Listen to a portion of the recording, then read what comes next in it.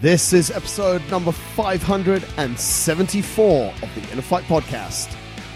Welcome back to another edition of the show, a show that is sponsored by Smith Street Paleo. Do hop over to smithstreetpaleo.com. Check out all of the paleo goodness over there. If you've tried everything else, then this might be the key. Paleo food, nice and simple, unprocessed. Go and check out exactly what those guys do, or drop them an email, hello@smithstreetpaleo.com.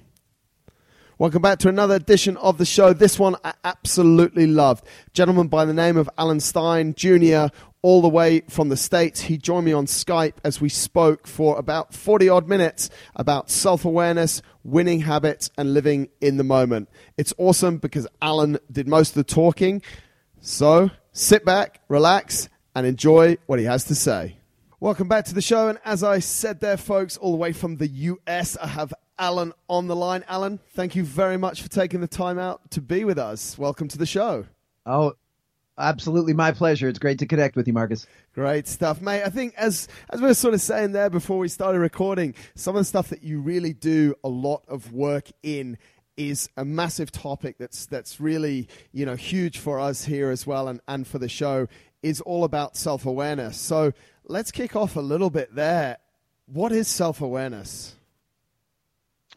You know, I'm a big believer that the most important tool we have in our toolbox is self-awareness. And self-awareness is really the cornerstone of emotional intelligence. And emotional intelligence is vital for any human being walking the earth, but certainly anyone that is working directly with, for, and around other people organizationally. And self-awareness, I look at self-awareness on three different levels.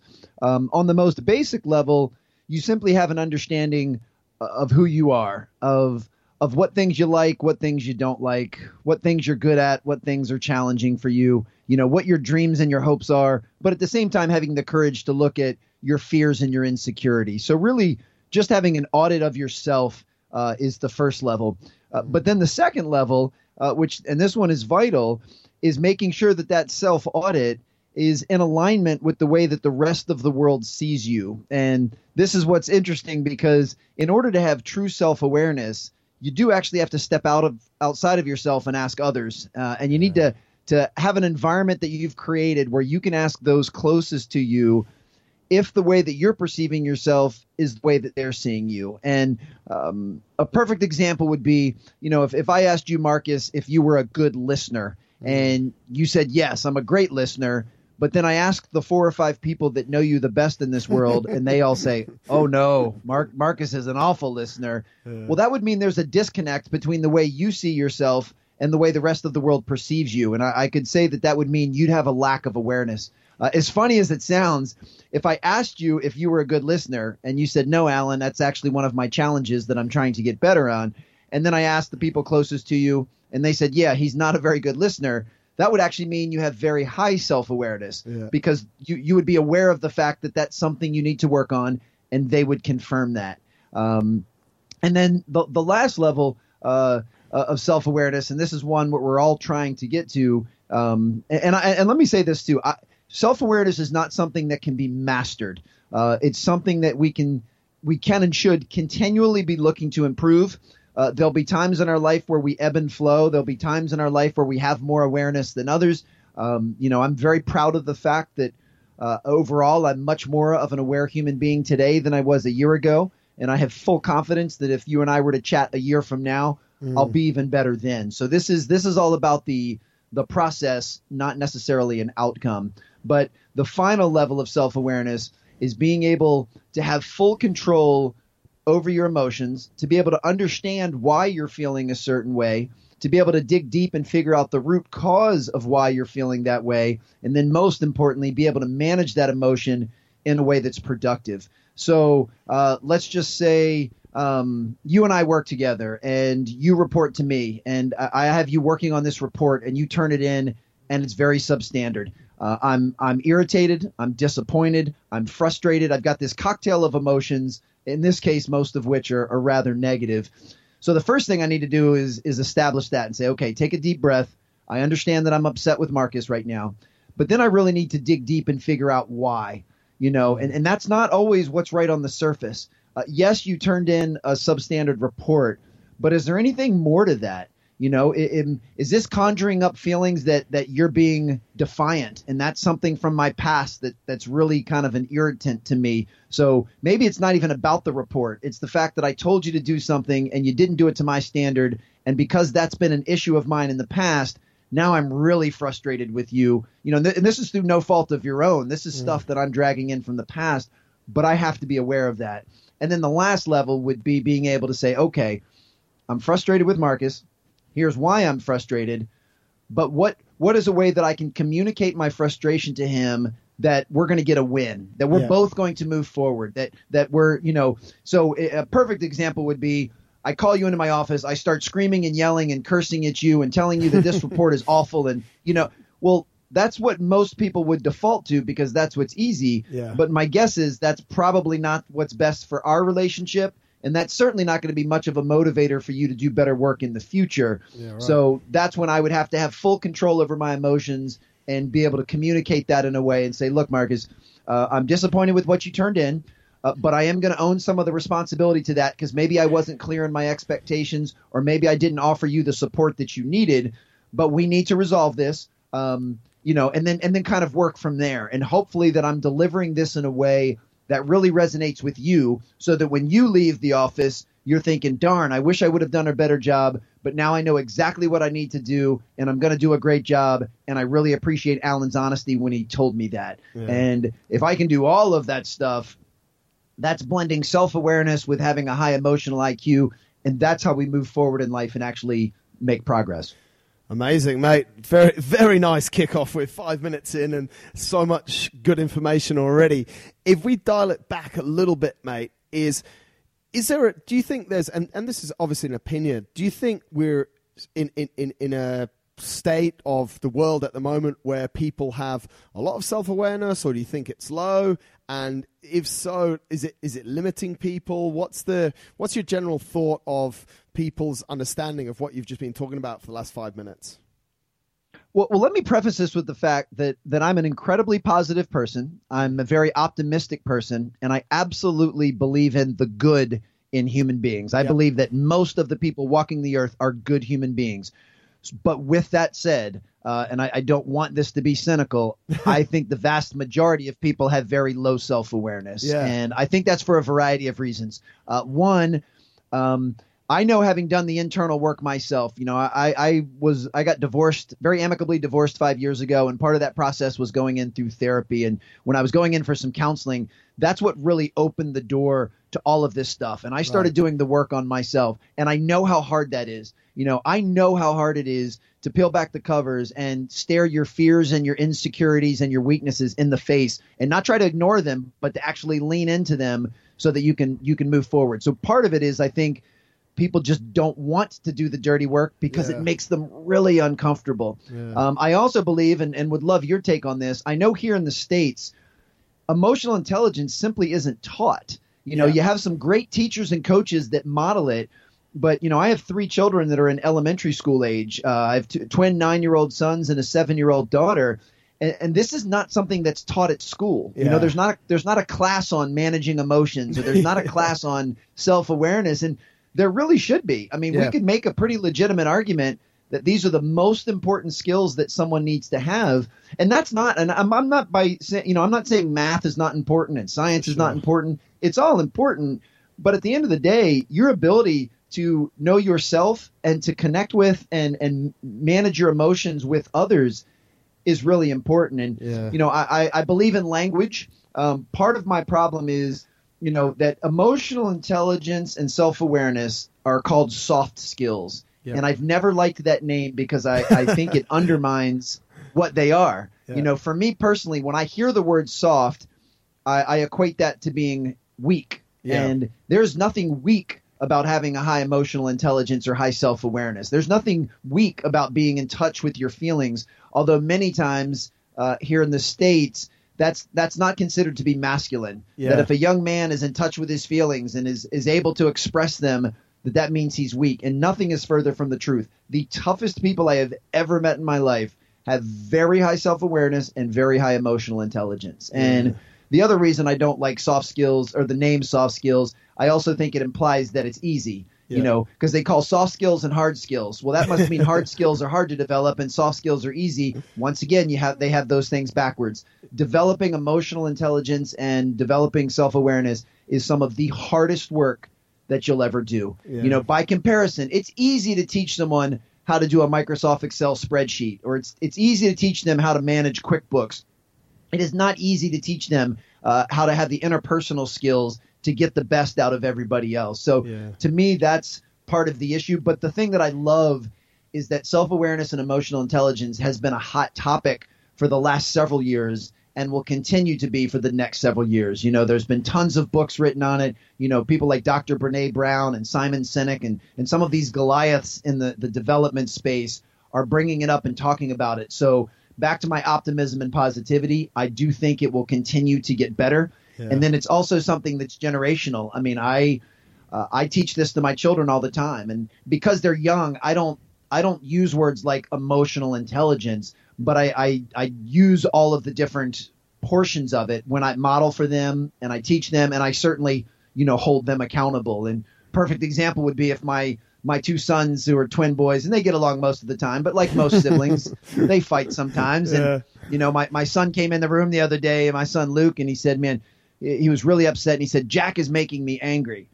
And I said, buddy, I can appreciate that you're angry right now, and I too can attest that your brother can sometimes be annoying, but he's not making you anything. You're choosing to be angry right now, and you have every right to choose that response, but I don't want you to blame that on anybody else. You control your emotions, and if you want to choose anger as a response, you're welcome to do that as long as you express that in an appropriate way. So, punching your brother is not an appropriate way to express that. If you need some time to go sit in your room by yourself to cool off, that is fine. Or you can choose another response. Instead of being angry, you can just kind of laugh and roll your eyes and say, there goes my brother again, doing what he always does, and choose a different emotion. So things like that happen all of the time. So I'm hoping that my 3 children grow up and have higher emotional intelligence earlier in life than I ever did.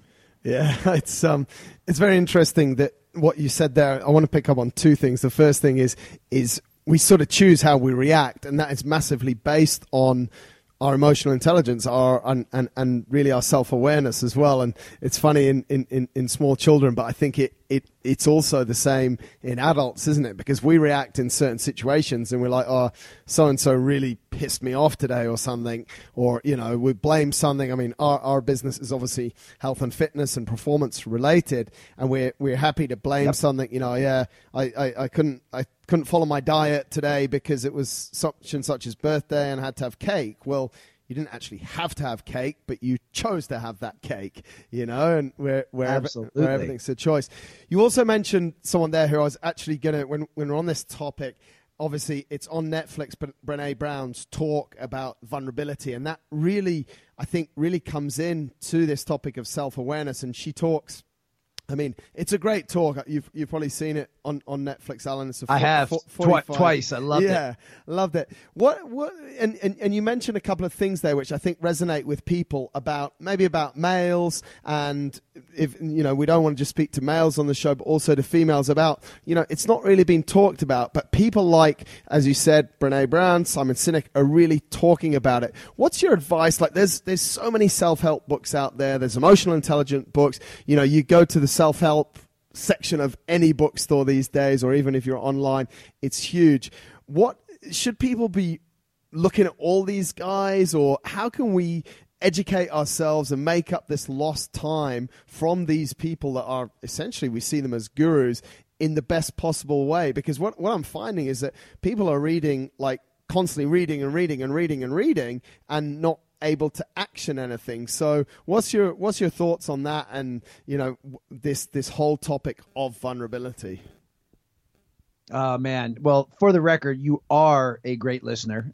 So we can go back on that example that I used before, because, man, you hit it on the head. And boy, that's a lot of insightful comments you just mentioned there to unpack. A few things. One, I do believe, I love professional development. I love the fact that people want to devour books and podcasts like this, and they're always looking for new information, because I'm very similar in the same way. And I've heard I've heard people use this analogy where they say, I'm trying to add tools to my toolbox. And I love that mindset, but I also want to make sure people know that you don't want to just add tools to your toolbox for the sake of having more tools, because then all you're doing is carrying around a heavier toolbox. Let's make sure we're using the ones that we have, which is what you just said so brilliantly. So instead of always being on the search for a new hammer, use the hammer that you have. It'll probably be sufficient. So while I do want people to keep exposing themselves to these types of things and watching things like, Brene Brown's Netflix special, and Simon Sinek just came out with a brand new book that I look forward to reading, we just need to make sure that we're also doing the stuff and not just reading or talking about it. So that's a big part of it. As far as what you mentioned with her in particular, that's another one where I believe over the last 20 or 30 years, vulnerability, even the word itself, has been looked at by many as a weakness, that you shouldn't show people your soft side or what's wrong. And I disagree with that. I mean, I remember vividly being as a kid and coaches saying stuff like, stop crying, suck it up. Even in this one, now that I have sons and a daughter, they equate that to something feminine. They'll say, why are you crying like a little girl? They'll say that to a boy. And it's just completely inappropriate, because everyone should be in touch with their emotional feelings, and they're allowed to have whatever reaction or response they want. Now, over time, they'll realize that some responses and reactions will move you forward in life and some will take you backwards. And there are consequences to whatever it is that you choose. But I would never, ever say that to my children. Anytime they cry, and of course they're younger, so they cry every once in a while. I want them to be able to express why they're crying and express in their words how they're feeling. And there's nothing wrong with that. So I think that's a huge one. And then I'm doing these in reverse order. That's something okay. you brought up is so perfect in not just in high performance in life, but as you mentioned, in health and wellness and fitness. And that is the ability to eliminate making excuses, blaming other people, deflecting responsibility from yourself. If we can get rid of those types of things, blaming others and making excuses and complaining. I mean, complaining is one of the biggest ones. I loved your analogy of, well, I had to eat birthday cake because it was so-and-so's birthday. And it's, no, you didn't have to. You chose to. And you're absolutely welcome to choose that. There's nothing wrong with choosing to have birthday cake, but you have to own it. And you have to realize that if you're training for a fitness competition, then you have to be willing to pay the consequences of what eating that cake would be. And, if in your mind, celebrating a special occasion with a loved one and eating something delicious is more important than you training for that fitness competition, then that's okay. Then that's a good decision, and you should make it guilt-free. But don't try to play both sides. Don't feel like someone else made you do that. And, I know for me, as a human being, I'm fallible, so it's not like I'm perfect. But over the last few years, I have drastically reduced all complaining, making excuses, blaming other people when things don't go well. Really, and all three of those are under the umbrella of deflecting. Perfect example. We go back to that example that I used about you turning in a subpar report. Human default would be you would make an excuse on why it wasn't very good. You would probably blame someone else on why it wasn't very good. And then the moment you left my office, you would more than likely complain to other people that I don't like you or this isn't fair. And I don't say that about you. I say that because that's the natural default mode for most humans. And if we can reset that, whereas we don't do those things, it's very empowering. And not only does it help improve performance, but I found in my own life, it helps improve happiness and fulfillment. When you take accountability for everything you say, everything you do, it's really, really powerful. And now I'm thankful that because I'm not immune to those things, I do have the awareness that if I find myself complaining about something, I catch it pretty quick. I kind of chuckle to myself and I go, all right, Alan, this is getting you nowhere. Let's do something about it. Because if we use complaining, if we look at complaining, if you're complaining about something you have the power to change, then stop complaining and just change it. And if you're complaining about something you don't have the power to change, then you're just wasting your breath. What's the point? It's not going to change because you don't have any control over it. So there's really not a logical or legitimate argument on complaining. other than it's something most people have been wired to do since they're children, and they get a little bit of temporary satisfaction by thinking, well, this isn't my fault if I blame someone else or make an excuse. And that won't get you very far in any area of life. Yeah, absolutely. Mate, you've totally sold everyone. Everyone's in. Everyone that was listening that was a little bit skeptical about this vulnerability, self-awareness and everything, before they listened to this first 20 minutes of this amazing show, they're sold. What people now want to know, and this is my next question, is, and I like what you said there, when you went through your divorce, you went through some kind of counseling, so you sort of were, you had to go through this. How do we improve self-awareness? How do we, if we like, improve our ability to be vulnerable, if that's really what the goal is here? What's some of the techniques that you can share with people? If someone says, yeah, I agree, everything's resonating, I need more self-awareness, I'm ready to work on it right now, and I want to finish listening to this show, and I want to have Alan's top 3 tips on how we improve self-awareness, what would they be?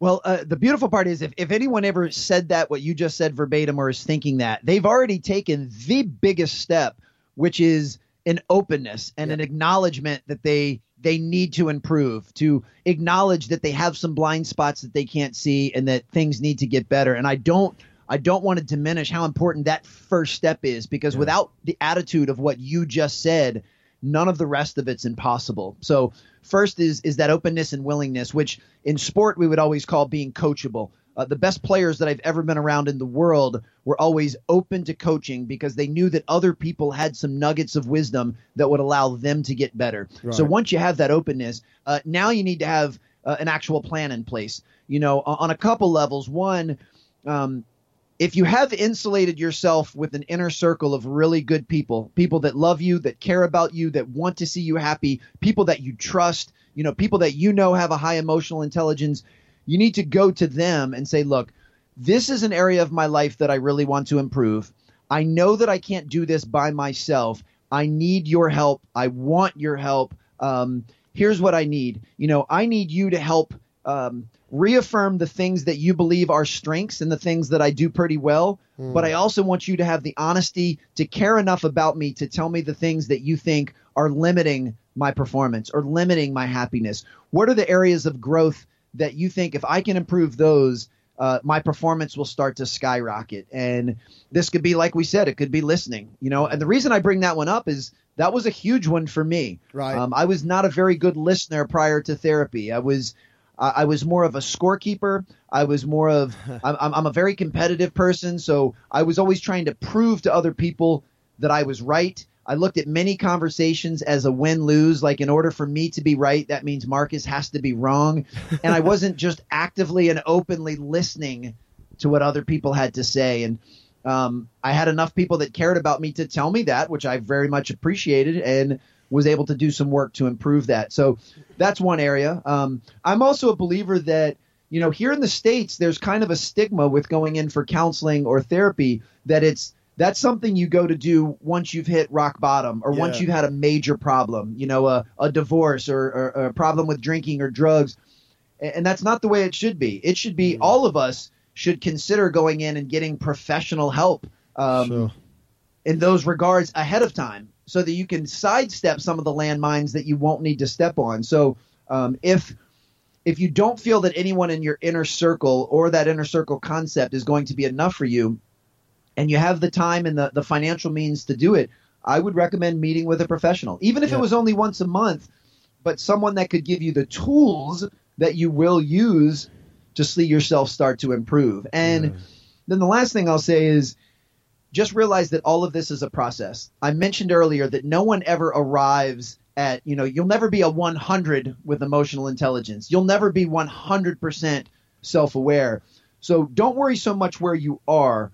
Focus more on where you're going. The trajectory at which you're going is way more important than where you are at the moment. And I would even say the same is true with health and fitness. If you look in the mirror right now and you don't like the way you look and you don't like the way you feel, don't beat yourself up over it. Just know that tomorrow you have the potential to look and feel just a tiny bit better than you do today. And as long as that ramp is always going up, your progress is way more important than where you are at the moment. So be aware of these things, be open, and then always give yourself some grace and compassion when you do mess up, because you will mess up. There'll be days where, you do complain or blame someone or make an excuse. There'll be times where somebody says something and it triggers you and you have a knee-jerk reaction, and a few seconds later you're going, man, I wish I wouldn't have said that.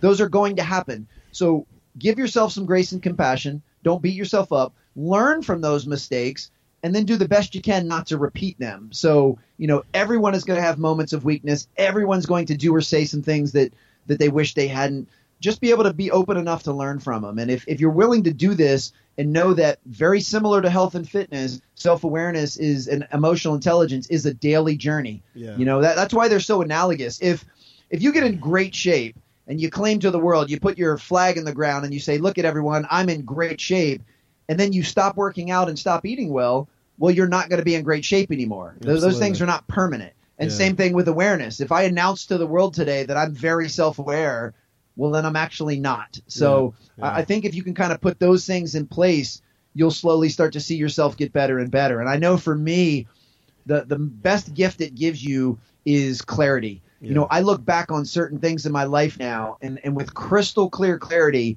I can see why they happened. I can see what I could have done differently. Now when similar things happen now, instead of being numb or blind to it, I'm completely in tune and going, oh, yeah, I can see why that happened, and here's how I'm going to respond differently this time. Amazing, mate, amazing. I just want to, before we sort of close this out and move on to another topic I want to talk about, one thing you said is there's a big stigma about seeking help and seeking professional help. And I think I want to just echo what you said there, is that, if it's the same. And if we come back to health and fitness, if you want to get a little bit better at something, if you want to get better at golf, you go and see the golf professional. If you want to get a little bit in better shape, you might go and see a fitness trainer, a personal trainer, or go to a certain fitness class. That's a form of counseling as well. So if you're having a problem with self-awareness and maybe what we traditionally call, or old school way, a bit of soul searching, you might just need someone professional. Pay them a little bit of money. It's not a bad thing. There shouldn't be this negative stigma around it. And like you said very well, Alan, it could just be someone that you check in once a month with, or maybe you see once a month for 3 months. You never see them again, but they help you to start this thought process and give you a framework. You can read every single book on the planet, but the counselor in person might just make something really click that you can start this process and become more self-aware and more successful in life. Absolutely. And if we go back to terminology, if the terminology of counselor or therapist has a very deep-rooted negative connotation to you, just flip it around. Consider them a coach. Yeah. Consider them a mentor. I mean, they may be someone that is trained in psychology or psychiatry, so that, they're the best at what they're going to be able to help you with. So this is not about going and seeking someone that doesn't have the credentials to do it. But you just said that so perfectly. If you want to get better at golf, you hire a golf coach. If you want to get in great shape, you hire a fitness trainer. If you want to get your mind right and improve self-awareness and your mental skills, then you need to hire someone that does that. And I know from my own experience, the best part about going in for therapy, and it was really challenging. Several years later now, I can say it very a matter of fact, but when I look back, the lady that I worked with, she never told me what to do or how to feel. All she did was just ask questions after question, and then it was up to me to figure something out. And she would do an expert job of guiding me through that. So, I'm talking to her and I'm telling her about how upset I am at you because you turned in a bad report. Yeah. And she would be the one to guide me down the path of figuring out why that's so upsetting, what triggers from my past might have caused that. But then she would say, okay, so how are you going to approach Marcus about this? And then maybe I would share something and say, well, I tell you what, this is the third time he's done this, so I'm bringing him in on Monday and I'm going to rip him a new one. And she would say, do you give that some thought, take a breath. Do you really think that that's going to be the best response? Can you explain to me why you think that would be the best response? Yeah. And then obviously as I'm unpacking it, would realize that would not be the best response. But I love the fact that, she always made me do the work. Every decision I made had to come from me. And I made some good ones and I made some poor ones. Sure. But at least then the next session I would come in and we could unpack that. And I could say, I couldn't blame her. That the poor decisions I made were 100% my decision, and I owned that, and I knew that when I left her office, and I knew it when I came back. So I think you're right on. So if people need to just simply call it something different because that makes them feel better, I've seen in sport now, mental skills coaches are on a huge rise. 10, 15 years ago, it was the strength coach or the performance coach that everyone coveted. Now that's just a given. You have to have that if you want to perform at a high level. Now everyone is bringing on mental skills coaches to tie everything together. Yeah, absolutely, mate. It's crazy, and that's such a nice segue into the next bit, because you're huge on what you call winning habits. And I think this sort of, as I said, I think it rolls really well in once you maybe got all that self-awareness taken care of, which there's so much value in what you've been talking about, Alan. It's absolutely awesome. We move into this winning habits. What are winning habits? Well, by definition, a habit is something you do unconsciously and you do consistently. So it's something you do, you don't have to think about it, at least not once it's a habit. Now, when we're creating habits, you do have to put some conscious thought into creating it, but we do it all the time and we do it without thinking. And I saw a Duke University study that said 42% of everything we do during our waking hours is habitual. So that means almost half of everything we do from the moment we wake up to the moment we go to bed is on autopilot and is on cruise control. So first and foremost, that shows us how important it is to make sure we have positive habits. If half of everything we do is a habit, then we need to make sure that those things are filling our bucket as much as possible. And then, of course, that means the other half are things that we're making conscious decisions on. And, for me, as I'm getting older, and I'll be 44 in January, life is becoming simpler to me. And the reason it's becoming simpler is I'm able to block out a lot of the noise and a lot of the distractions. And for me, I run almost every single decision in my life, the big ones, all the way down to what am I going to eat for lunch, through this filter. Is this going to take me closer to being the man I want to be, or is this going to take me further away? Nice. And now it's up to me to define the man I want to be. And the man I want to be is someone that's physically, mentally, and emotionally fit. Someone with a high emotional intelligence, someone that has a great connection with his children, someone that loves the work he does and takes pride in doing work at a very, very high level and serving with excellence, is someone that's a bucket filler and pours into other people. So I have this loose vision of the man that I want to be. And then I have to ask myself, all right, is doing this thing right now, is that going to take me a little closer to being that guy? Yeah. Or is it going to take me further away? And people, they laugh even when I say, like, what am I going to eat for lunch? But, if I want to be mentally, physically, and emotionally fit, then I got to make sure that I'm feeding my body healthy food. For sure. I need to make conscious decisions. But it also goes back to the example earlier. I don't choose to be perfect with that. If you were in the States from Dubai and you said, hey, take me to the greatest pizza place you have here, you and I would go out and we'd have some pizza and we'd have a good bonding experience. And yeah, that's not the healthiest food that I could be eating, but I would make the conscious decision that in that time, that would be worth it for me because it would be important to you and I would want to show you a good time and I would be able to eat that completely guilt-free. Yeah. And then probably for the rest of the week, I would be more in tune with eating healthier. Same thing. If my kids are acting up and I start yelling and screaming at them, do I really want to be the guy that yells and screams at his kids? No, that's not the guy I want to be. So then don't behave that way because your behaviors and your beliefs have to be in alignment. If they're not, then you need to change one of them. So I can't believe that I want to be this guy and then have all of these habits that are contradictory to being him. So I can't tell you on this show and all of your listeners, I want to be physically, mentally, emotionally fit. And then I hang up and I go eat junk food and I go, I skip my workout and I go and yell at my kids. Yeah. Like then I'm working in the opposite direction. And back to the original concept of habits, one of the biggest things about habits is the environment that you're in.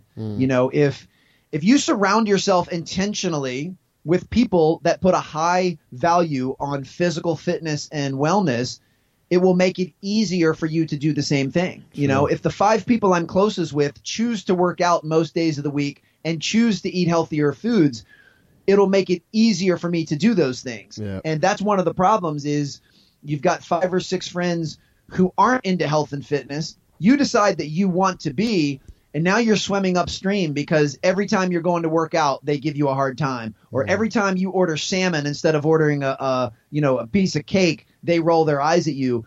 Now it's making it harder for you to make the right decision. So James Clear is the author of Atomic Habits, and it is absolutely the best book ever written on habits. And he said something very profound that I've really adopted. He said you need to surround yourself with people that what they do normally is what it is that you're trying to do. Yeah, so if I want to try to work out more, I need to hang around with people that just work out because that's just what they do. Like they don't even think about it. That's part of their 42% of unconscious habits. So we all have to be very deliberate in creating an environment that allows us to move towards the person that we want to be. Yeah, I think, mate, very, very true. You've mentioned kids a couple of times, and I want to link this a little bit because obviously we've got people that have kids that listen to the show, and what I'm generally seeing, and I'm a little bit maybe a little bit negative on this one, but I'm seeing kids these days rewarded for things that are mediocre. People, like, we get more participation medals, we get certificates for things that maybe you or I at a similar age when we were at school we wouldn't get. Do you think that the way that we're educating children now and bringing them up, for the most part, in those environments that we can't really control, like schools, unless we move schools, do you think there's a problem that's now feeding through, because we've seen it through this sort of millennial generation? Do you think we're creating a problem that maybe people aren't having these habits and then they're having to sort of learn them later on? Or any thoughts on that? Oh, boy, we could do a whole series of episodes just on this. I love that you teed this up. And having children, this one is definitely near and dear to my heart. Good. Yes, it is an issue. Yes, it is getting worse in many regards. And remember, I mean, go back. Someone needs to rewind and listen. I am a positive, optimistic guy that believes good in human beings. You know, this is not cynical. This is not judgmental. This is just what I've been able to observe. And what you've brought up is kind of the dichotomy between earning something and being entitled to it. Yeah. And I try with my own children to make sure that they earn everything, earn every grade in school, earn every spot on a team. If they want a new game on their iPad, that they've earned the right to have that. They had to earn the right to have an iPad in the first place. I'm not a big participant, trophy person, or everybody gets a trophy. But I think the most important part, and this is the part that I find slightly disappointing, is that adults are kind of blaming this on the kids, and adults sit up there in their high horse and say, kids today are so entitled. Well, who do you think entitled them? Yeah. The adults entitled them. Kids didn't do that. The adults were the ones that said, you know what, that kid's going to be sad that he didn't give a trophy, so let's everyone get a trophy. Yeah. And now you've got a generation of kids that expect those things, and it's not their fault. So I have huge empathy for children. And when I meet a kid that is entitled, that does feel like he deserves whatever, I try to treat them with compassion, because it's not their fault. It is the adult's fault. And, for me, because this is something that's important to me, I use my social platforms to speak about it, because I think that's how we influence change.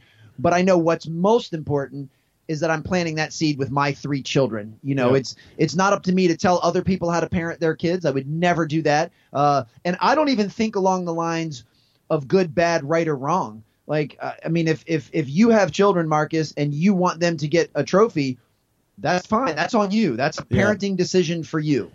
So I wouldn't judge that, and I wouldn't tell you you're wrong. You're doing what you believe is best for your kids. But for me personally, I do not think that's best. I want my kids to feel like they need to earn everything. Yeah. And that type of mindset will carry them much further. I mean, I'm a freelancer, but I have kind of an entrepreneurial mindset, and I very much teach my kids the entrepreneurial mindset. Even if they don't want to be entrepreneurs, even if they want to work a conventional job, the entrepreneur mindset is you look for problems that need to be solved, and you find ways to solve them, and you serve other people, and you're always trying to give to others. And I want my kids to have that mindset. And entrepreneurs know firsthand you have to earn everything. Yeah, you earn every single customer. You don't take any of it for granted. So yeah, it's fascinating that you brought that up, and I'm actually working on a project now that will be released in early 2020 that I'm hoping is very helpful to youth sports parents, parents that have their children playing sports. I'm hoping to provide some guidance on the best ways to do that so that sport can be an incredible experience. And cool. I'm also a huge believer that you lose through winning. You learn through winning and you learn through losing. Yep. And I want my kids to experience both. Cool. Obviously, I never want to see my children hurt or upset. But I know that them getting cut from a soccer team when they're 9 is not going to be the end of the world, and that if they learn from it, that could actually be one of the best things that ever happens to them. Yeah. So I don't soften it by saying, oh, don't worry, that coach is an idiot. You should have been picked. And I certainly don't go berate the coach and say, you have no idea what you're doing. My son is way better than that kid over there. And that's what a lot of parents do. Yeah. Instead, I say, hey, I know that you're disappointed. You're allowed to be disappointed. When you feel ready to talk about this, I'm here to talk about it. I would love to hear your evaluation. Do you really think you deserved to be on the team? And if so, why? Or do you realize that maybe you're not as good or didn't put in the work that deserved to be on the team? And then most importantly, no matter what your response, what are you going to do moving forward? Are you going to say, well, soccer's not for me, I'm going to quit and do something else? You have the right to do that. Just know that that's your decision and you have to own that. Or are you going to use this as a motivator and say, I'm going to talk to the coach and get a list of the drills that I need to work on, and I'm going to work on them for an entire year so that next year I have a much better chance of making the team. Yeah. I just want them to own that and know that, that getting cut from that team will sting now, but you can use that in a way that will move you forward. Exactly. And if we use the latter scenario where he chooses to practice and then the next year he makes the team, oh my gosh, that would probably be one of the most elated feelings he could feel at that young age.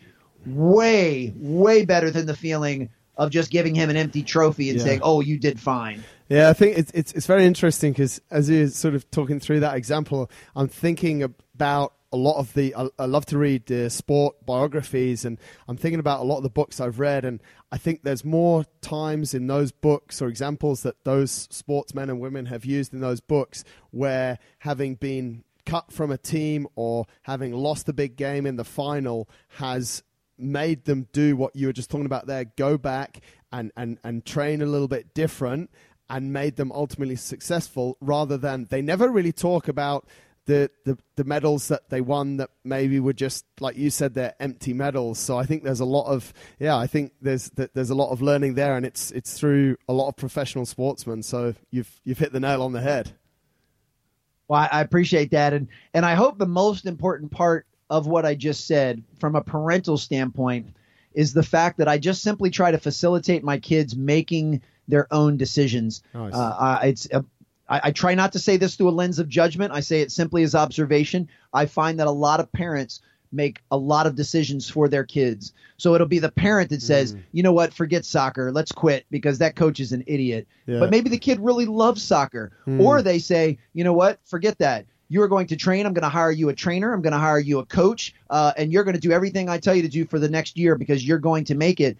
And maybe the kid doesn't even like soccer. Maybe the only reason he tried out was to try to, make the impress the parent. So I want my kids to make decisions and then live by those decisions. And it's funny. It's a little bit of an inside joke with my 3 kids because I gave a commencement address at a high school graduation a couple of years ago. And really at the end of it, I boiled it down and said, if you want to have a good life, just start making good decisions. If you want to have a great life, then make great decisions. Yeah. And at the risk of sounding condescending, I sure hope you know that if you continually make poor decisions, you're going to have a really tough life. So I say to my kids all the time, hey, just make good decisions, make good choices. And when you make good choices, double down on those and keep making them. When you make poor choices, own it, learn from it, try not to repeat it, and just keep on trucking. Yeah, very cool. Alan, you've shared some absolute gold with us, and I don't want to waste or take up all of your time, so I want to try and wrap this up. And the way that I normally do that is to ask a final question, which is quite simply, if you could wrap up everything you've learned in your nearing 44 years of life into a single piece of advice, the best piece of advice that you've learned or you feel you could offer up, what would that piece of advice be? Wow, I love the question. I love the depth. The difficulties in narrowing it down. I mean, the stuff we've talked about in reverse order. Making good decisions. Being open to being vulnerable and working on emotional intelligence, working on self-awareness, learning how to move past the mistake. I mean, all of that stuff is incredibly important. But since I've already talked about that, so hopefully your listeners know I already place high value on that, or I wouldn't have said it. Yeah. I would say the most important thing is learning how to live in the present moment and do your best not to be distracted by the things that happened yesterday.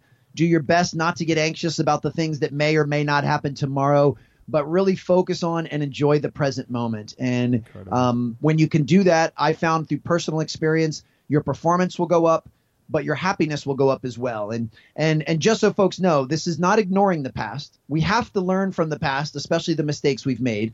And this is not about ignoring the future. We have to prepare for tomorrow, but it's not getting caught up in either one of those. It's putting most of our energy and focus into the right now, into what's happening now. That's one of my favorite acronyms, WIN, win. What's important now? Wow. And if you can keep your focus on what's important now, perfect example. Talking with you and your listeners right now is the most important thing to me at this moment. So it is getting all of my attention. I'm not folding laundry or checking email. I am 100% in my office. All screens are off. I'm dialed into you because this is what's most important. Wow. Now, as soon as we hang up and we say goodbye, then I'll immediately move to the next most important thing at that time. Yep. And then that will get my full attention. And if we can move through life like that, like I said, you'll be happier and you'll certainly be more fulfilled, but you'll also see your performance skyrocket. Alan, absolutely legendary. I really appreciate the last 45 minutes of, you said it, your full focus. I'm going to send people over to your website. I'm going to link that up. Do you want to share with us your social media handles? We'll put those in the show notes as well. Sure. So if anyone's interested in kind of the speaking and stuff that I do, and they can go to alansteinjr.com. If they're interested in my book, which is called Raise Your Game, which is really a summary of everything that you and I just talked about, they can go to raiseyourgamebook.com.